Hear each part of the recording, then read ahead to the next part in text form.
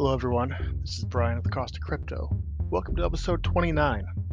It's been a while since we've recorded. There's a lot to cover, so let's get started.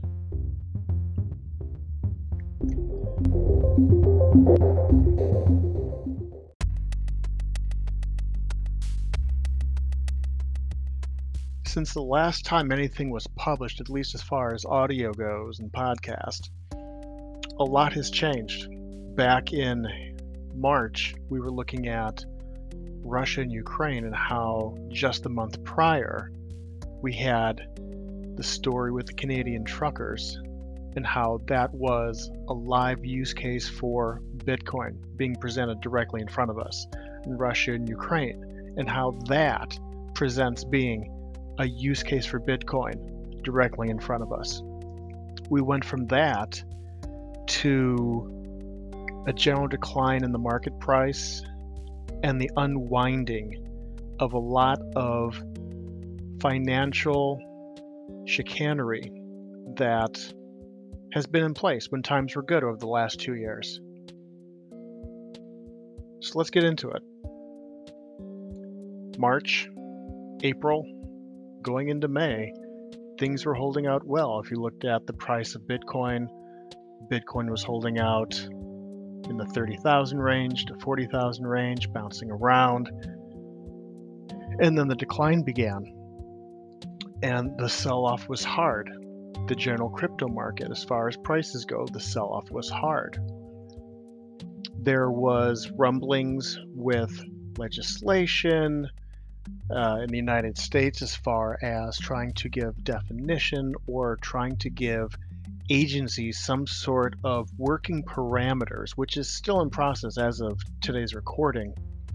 Give them some parameters to work with and definition for cryptocurrencies, how it would play into the larger picture. Talk of central bank digital currencies, CBDCs. There was still hope and promise with NFT art, Web3, all of that. With the general decline in prices, where we're seeing Bitcoin down 70-80% from where it was at its highs, we're seeing other projects down even more so. That's changed the game and the landscape completely. We saw that with the collapse of Terra and its Luna coin. That was an algorithm stablecoin. It was one that the theory was good, but the incentives to maintain that peg ended up being abused in arbitrage. And that brought down, or that started a cascade effect. Because then, in this past month, June, we saw a lot of lending protocols and a lot of lending platforms, centralized lending platforms, Celsius, BlockFi, Three Arrows Capital was more of an investment fund, BlockFi more so as an investment fund, Galaxy Digital as a lending fund and an investment platform.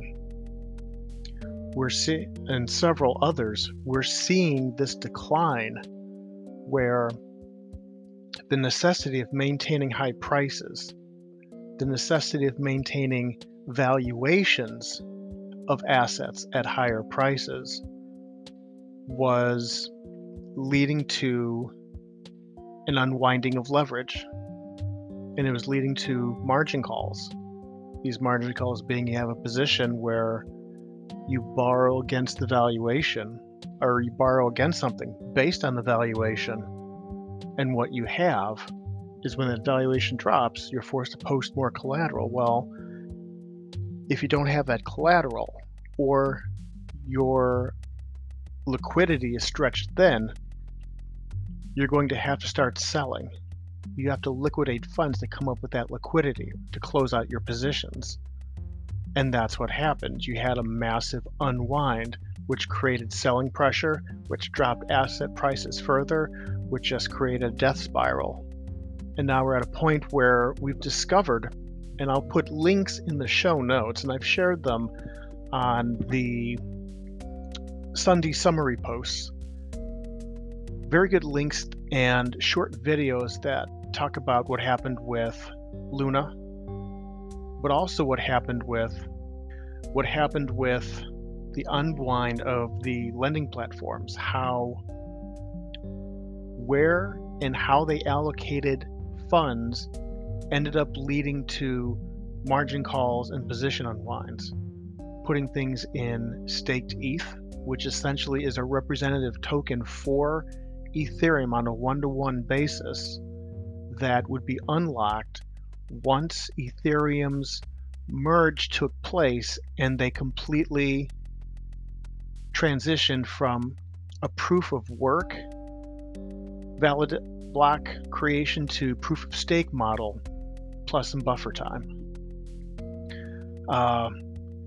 We're seeing how positions in that, we're seeing how a lot of positions that were based on other firms and their positions led to an unwinding. The Three Arrows Capital, which just 2 days ago, the news broke of how they were essentially being pushed into bankruptcy and liquidation, and how that affected BlockFi, how that affected, I don't recall if Celsius had exposure, but there are several other prominent firms, Galaxy Digital, and how these firms were exposed to the naked gambling, essentially, that Three Arrows Capital was involved in. We're seeing a lot. If February and March brought about use cases for Bitcoin, May and June brought about use cases for understanding risk, understanding third-party risk, understanding systemic risk, understanding having your coins in the custody of third-party platforms. And I think a lot of Bitcoin maxis, I understand them a little bit better now. Or before, it was just a little bit more of tribal in nature, where Bitcoin's better than pick a protocol because of XYZ. It's better than Ethereum because it's this. It's better than Luna because of that. Fill in the blank. And what we have right now is a situation where it's very characteristics of being decentralized, of not being backed by anything, of being a protocol where you self-custody the coins if you so choose, where if you hold it, you own it. That's illustrating itself very well right now. And the use case of using Bitcoin as a hedge of risk, not only from the financial system, not only from fiat currency devaluation and manipulation, monetary system manipulation, but also third-party risk, where if you own the Bitcoin, that's it. You don't have to worry about any third-party risk. Whereas if you loan out your Bitcoin to other companies, you're in a situation where you're assuming additional risk. It's a simple case of not your keys, not your crypto. It's just like a regular bank where when you deposit your money in that bank, you no longer own that money. That money is the legal property of the bank, and you are an unsecured creditor, meaning you are an IOU on their books. And when you say, hey, I'm withdrawing any amount, $60 from an ATM or $6,000 from an account, you're essentially drawing on those IOUs, and the banks are pulling out of their reserve funds to cover that. The same risks do apply with lending platforms. You give them your crypto, it's no longer your crypto. They can make guarantees, and they can say we're going to cover it. They can say we have insurance. but that may not be the case. With Celsius, I always felt a certain degree of uncertainty. A friend of mine who has some of his crypto on there because it had very attractive yields for the lending side. He told me that was the platform he used, and I put a little bit of myself, full disclosure, into Abra, which I watched that thing like a hawk, and so far it's passing the litmus test. But don't use my own experience or observations as a final decision. Only use it as a data marker. If you're thinking about, hey, should I put any money into crypto lending on Abra, do your own research, assess your own risks, don't invest stuff you can't afford to lose. Simple rules. If you can't follow those rules, then anything you lose, if you lose something, that's on you. But taking a step back, with Celsius, I had considered, because he had a referral link where I could get an incentive bonus, but there was just something that didn't quite sit right with Celsius, something I couldn't put my finger on. And the fact that there was no disclosure about why Prime Trust had canceled their working relationship with Celsius made me even more suspicious. And pretty much everything was speculation. It was a lot like, if you go back to the 2017 cycle, with a lot of ICOs, with a lot of high yield investment programs, HIAPs, and BitConnect, where something just, it felt a certain way, but you couldn't put your finger on it. You couldn't put anything tangible on it. Well, that was sort of how I felt with Celsius. Well, we come to find out, it turns out, in order to generate those yields, they had put, I think I'd heard somewhere like around 30% of their funds into DeFi protocols. That came into a situation where, because of the decrease in prices, started causing essentially bank runs, more or less, and they did not have the capital to be able to cover their losses or over collateralize their assets and be able to cover their position, and then left them in a situation where they were scrambling to try and plug holes in the dam wherever they could, but it was too late. The damage was done, and hence why the withdrawals were halted, because they needed to maintain whatever funds they could. And honestly, I do believe he has the best intentions at heart, that he is trying to revolutionize finance, that he is trying to maintain the full value of people's funds in Celsius. But they're in a situation where they're kind of caught in a corner, and as John Malden would say, there are no good choices. So now we're in the spot with Celsius where they have legal teams advising them on what to do. Their assets, their books we've heard rumors that FTX could possibly take a bid for them. We've heard, I think there was a rumor that maybe it was Citigroup, or it might have been JP Morgan, was looking at possibly getting their assets at a discount. And we've already seen, on a related note, BlockFi apparently closed a deal with FTX where not only did they get an extra line of liquidity, but there's an open option as of recording date for FTX to acquire them at a certain valuation. I think given if certain metrics or goal marks are hidden, probably if they can prove themselves, it'll be at an acquisition at a certain price.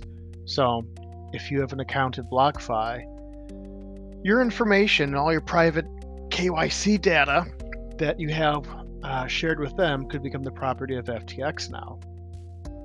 Some people are critical of Sam Bankman-Friedman and how he's essentially turning into JP Morgan too.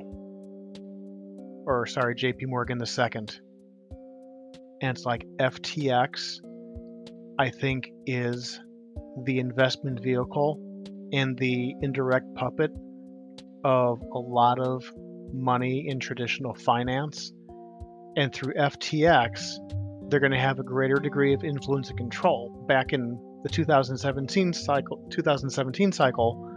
it was the digital currency group that all the traditional money was working through. Well, since that time, a lot of money, billions of dollars, have been invested in firms, FTX, Crypto.com, BlockFi, numerous others. And now, through FTX, they're picking up distressed assets at a discount because they have liquidity behind them to acquire them, which means that's the Wall Street money.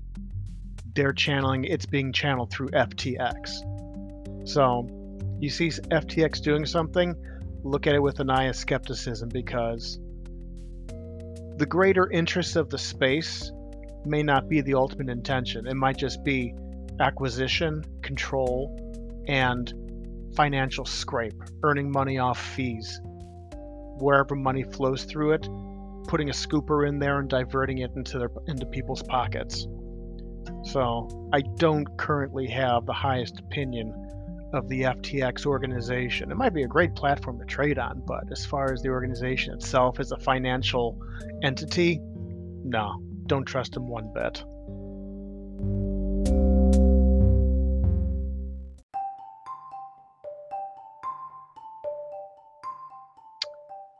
Related note, some time ago, I think it was after Luna, I had a little bit of Bitcoin from 2020 that I put into BlockFi just to kind of try them out. I withdrew that, and now it's just using the credit card, which, I mean, it's a great way. If you want to start stacking sats, 1.5% interest or 1.5% paid in rebates, paid in Bitcoin. So, I mean, that's one way to stack sats. But if you don't want the possibility of dealing with FTX and how your information and data could become financialized, avoid it altogether. I know Abra's going to be starting up a credit card this year, but it's with American Express, and as far as I'm aware, American Express doesn't have as much retail exposure, so you won't be able to use it as many places as you would the BlockFi Visa card.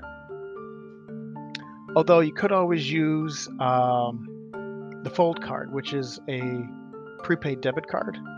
The only issue with that is that you have to continually fund it, and your rewards aren't always consistent, because you can either take a flat 0.25% for everyday expenditures, or you can spin their chance wheel, where it could be anywhere from 0.25% to 1% to 4% to a full Bitcoin, which happens from time to time.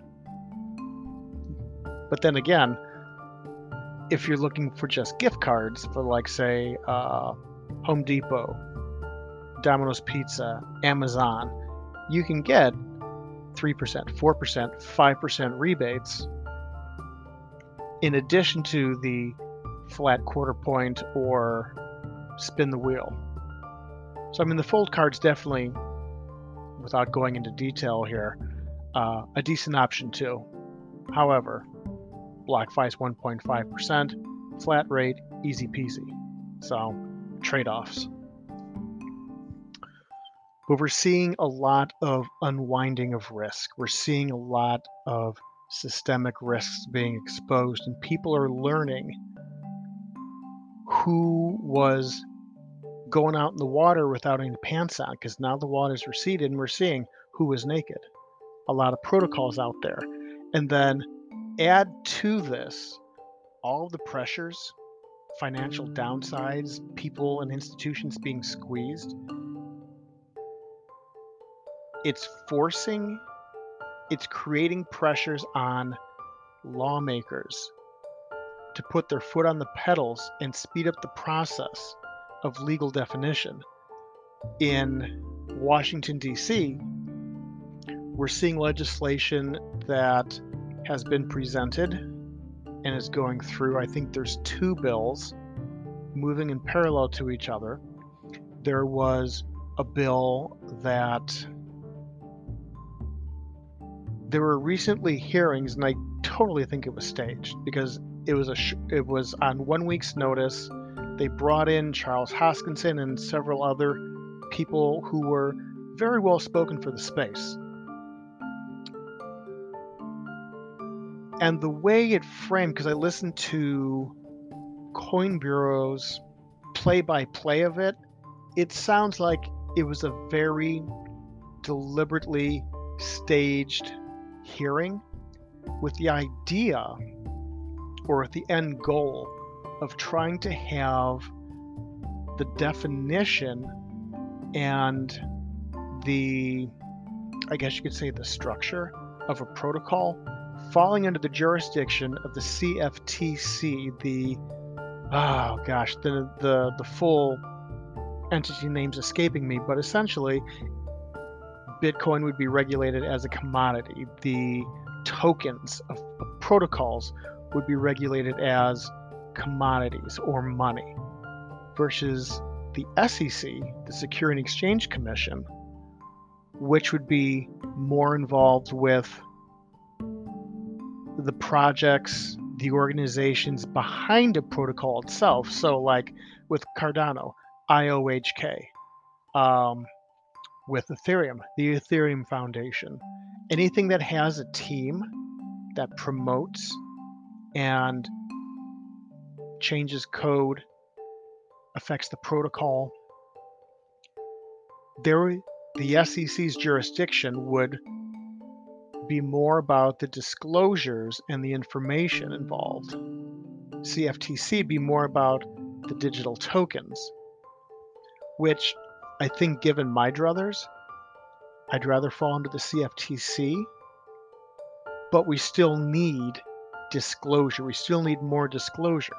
If we had better disclosure, whether it was government mandated, industry mandated, like Underwriter Laboratories, where it's essentially self-regulation by industries as far as certain standards go, or a blend of the two, we would know up front before we put our money in the Celsius, in the BlockFi, in any other SendFi lending protocols or lending platforms.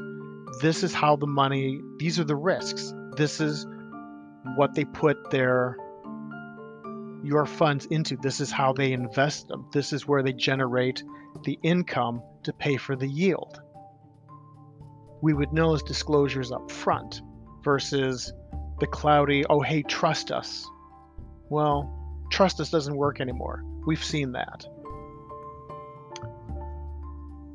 I think, if anything, we do need this clarity. When I think about myself, one of the things I finally started doing starting last year was a weekly dollar cost average. If you're not familiar with the concept, the idea is you invest a certain amount of money on a consistent basis, whether it's every year, usually, or every 6 months, every month, every 2 weeks, every week. I do it weekly. And the idea is that when the price runs up, you're not buying too much in the highs. And when the price goes down, you're taking advantage of the cheaper price to buy more. And the idea of it is, over time, the highs and the lows average out, and you get a happy medium. Well, I've been doing that with Bitcoin, and I've been also doing that, putting aside a little bit of extra money for other tokens. For me, I've been a fan of Ethereum, Cardano, and then also Chainlink, because these are protocols that I see potential in. However, where we are now and how the landscape has changed, I want to know what the legal definitions are and the parameters affecting these tokens, affecting these protocols. Because until I know what that is, the way the definitions are, that could completely change how someone would invest in these, or how much of a total portfolio or weekly investment a person would put into it, because maybe there's a higher degree of risk, maybe there's different taxes involved, maybe there's different information disclosure on KYC stuff. We don't know yet.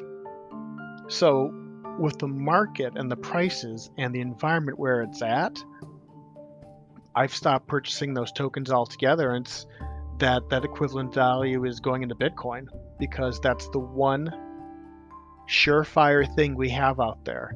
There's no question about the protocol. It's not going to change next week. It's a very ossified and solidified protocol where its characteristics, they're very well defined. And as I alluded to earlier, if you hold that Bitcoin, no one's going to take it from you. You've eliminated the third-party risk. The only risk you have are other vectors such as, are you protecting your private keys? What kind of a device is your wallet on? And listening to a recent What Bitcoin Did, Matt Odell was on there, and one thing he brought up that I was not aware of was how Ledger, your Ledger Nanos, the software that they use, Ledger Live, that is something that they run. And if you start using the services on there, like say you can do lending on there, but the problem is that you have to submit KYC info for that. And right there's a point of vulnerability, a point of disclosure, a trail to follow and find out and learn about what crypto you own. And it creates that trail. Ledger runs their own nodes for each protocol to update the Ledger Live price info.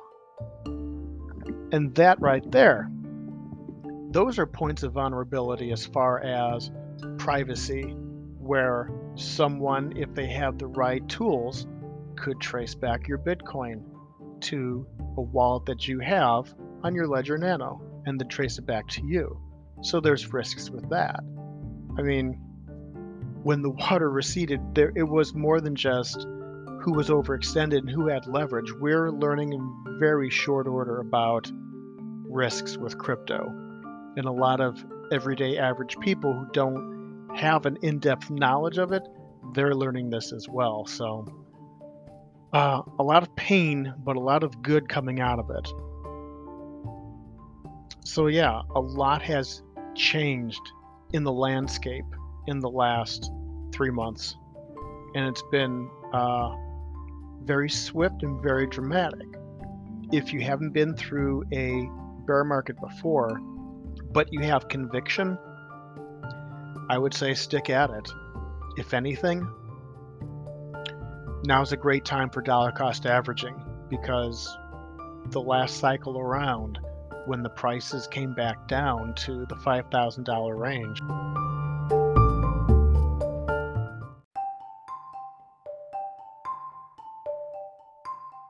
because that $5,000 price level was an upside target back in 2017 when it was under 5,000. I remember the talk during the summer was, will Bitcoin hit 5,000? And saying Bitcoin hitting 5,000 would be like saying Bitcoin hitting 100,000 today. It could, but I just don't know. You just don't know. But if there's anything that I've seen, and I'm sharing this just to help you get perspective, is that Bitcoin's history has been, every time there's been an upside swing, the bottom of the downside that followed was always higher than the previous time around. And that's because we are on a global scale increase in adoption, awareness, implementation. And I think this sort of cycle, not a 4-year cycle based on the happening, but a psychological cycle of adoption and the number of people in the space and how the price moves up in a corresponding manner to the overall level of adoption. that has been a consistent even before I was deep in the weeds. And based on that, times like this, when there's a bear market and there's a negative psychology and there's a lot of washout, a lot of protocols and genuine shit coins are getting blown out as they should be. For a protocol like Bitcoin, which is, when you throw in the legal factors, the safest of them all and the most conservative, this is the time to accumulate. This is the time to do that dollar cost average and just stick to it. I often use the phrase of a proverb. The best time to plant a tree was 15 years ago. The second best time is today. If you start today, it doesn't matter what it is. $50, $5, $1 a week. It doesn't matter. If you just invest $5, let's say you can scrape together $10, just $10 a week. At the end of the year, you will have accumulated $520 worth of purchases and however much Bitcoin, let's say Bitcoin, however much Bitcoin that would purchase, which puts you ahead of the game by $520 versus if you had to scrape together $520 to buy the equivalent amount. Plus you have the issue of timing and how much Bitcoin that single purchase of $520 would get you. So that's one of the values also of dollar cost averaging. You're only getting a little bit in, but over time that accumulates and that puts you that much further ahead of where you would have been if you just tried to save for larger dollar amounts. So do that dollar cost average, definitely. This isn't financial advice, but it's where I put my money. It's where I put my money. Put your money where your mouth is. Well, I am. So it's bear markets like these that it helps to do your research, understand what you're investing into, understand the protocol, understand the ins and outs of it, and acting accordingly as you so choose. So that's enough with that. Side notes. GPUs are cheaper. Graphics cards. This was something because I'd been eyeballing, my own little story, I've been eyeballing upgrading from a 2070 that I got in 2019 and upgrading that to a 3080 Ti. Those things are running, a year ago, those are running $2,800. Not cheap.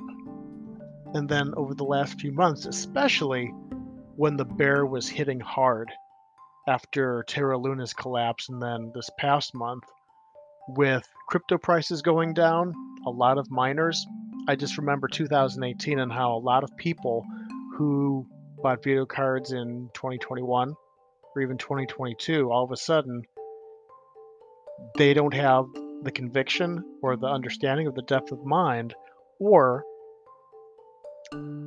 the wallet's deep enough to just hang in there and mine. And they panic sell and they go on the market, they go on eBay, secondary markets, and they start selling their cards. And a lot of larger scale miners are doing that as well, where the profitability on top of Ethereum moving to a proof of stake, it's once Ethereum does that, mining, the profitability on other protocols drops by a third.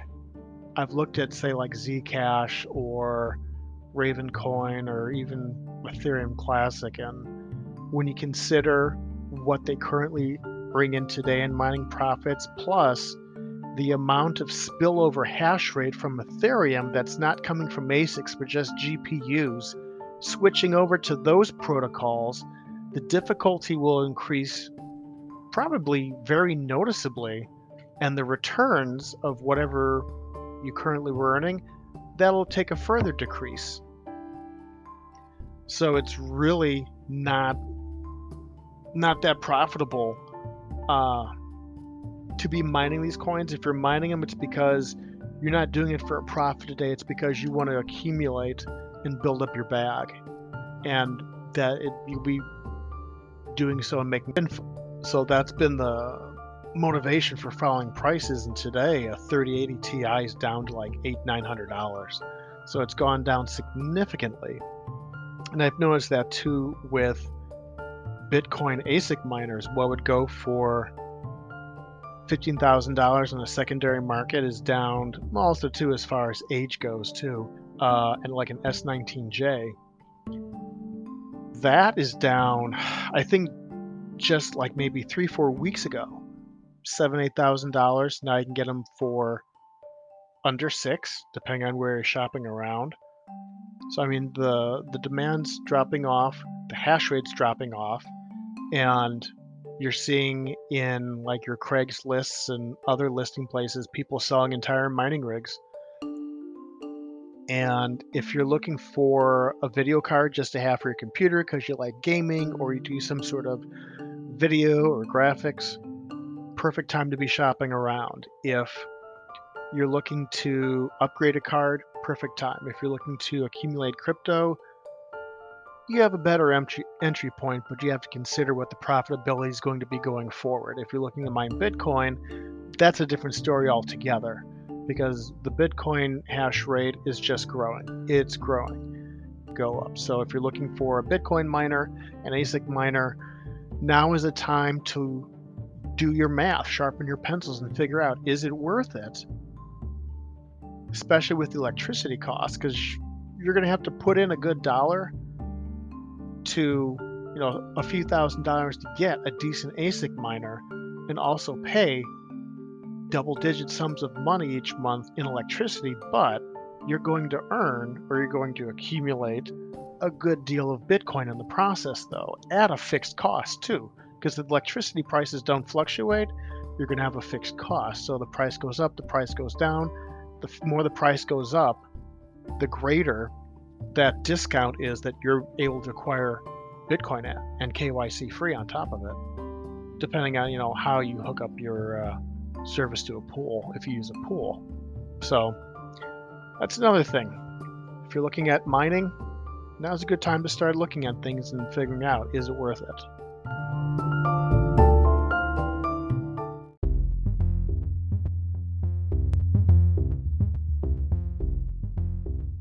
I suppose there's plenty more we can go into, but those are the main points. So, appreciate you sticking around if you've made it this long, especially. You can follow The Cost of Crypto on numerous social media platforms and video sites listed in the show notes. And with that, be well, everyone. Talk to you soon.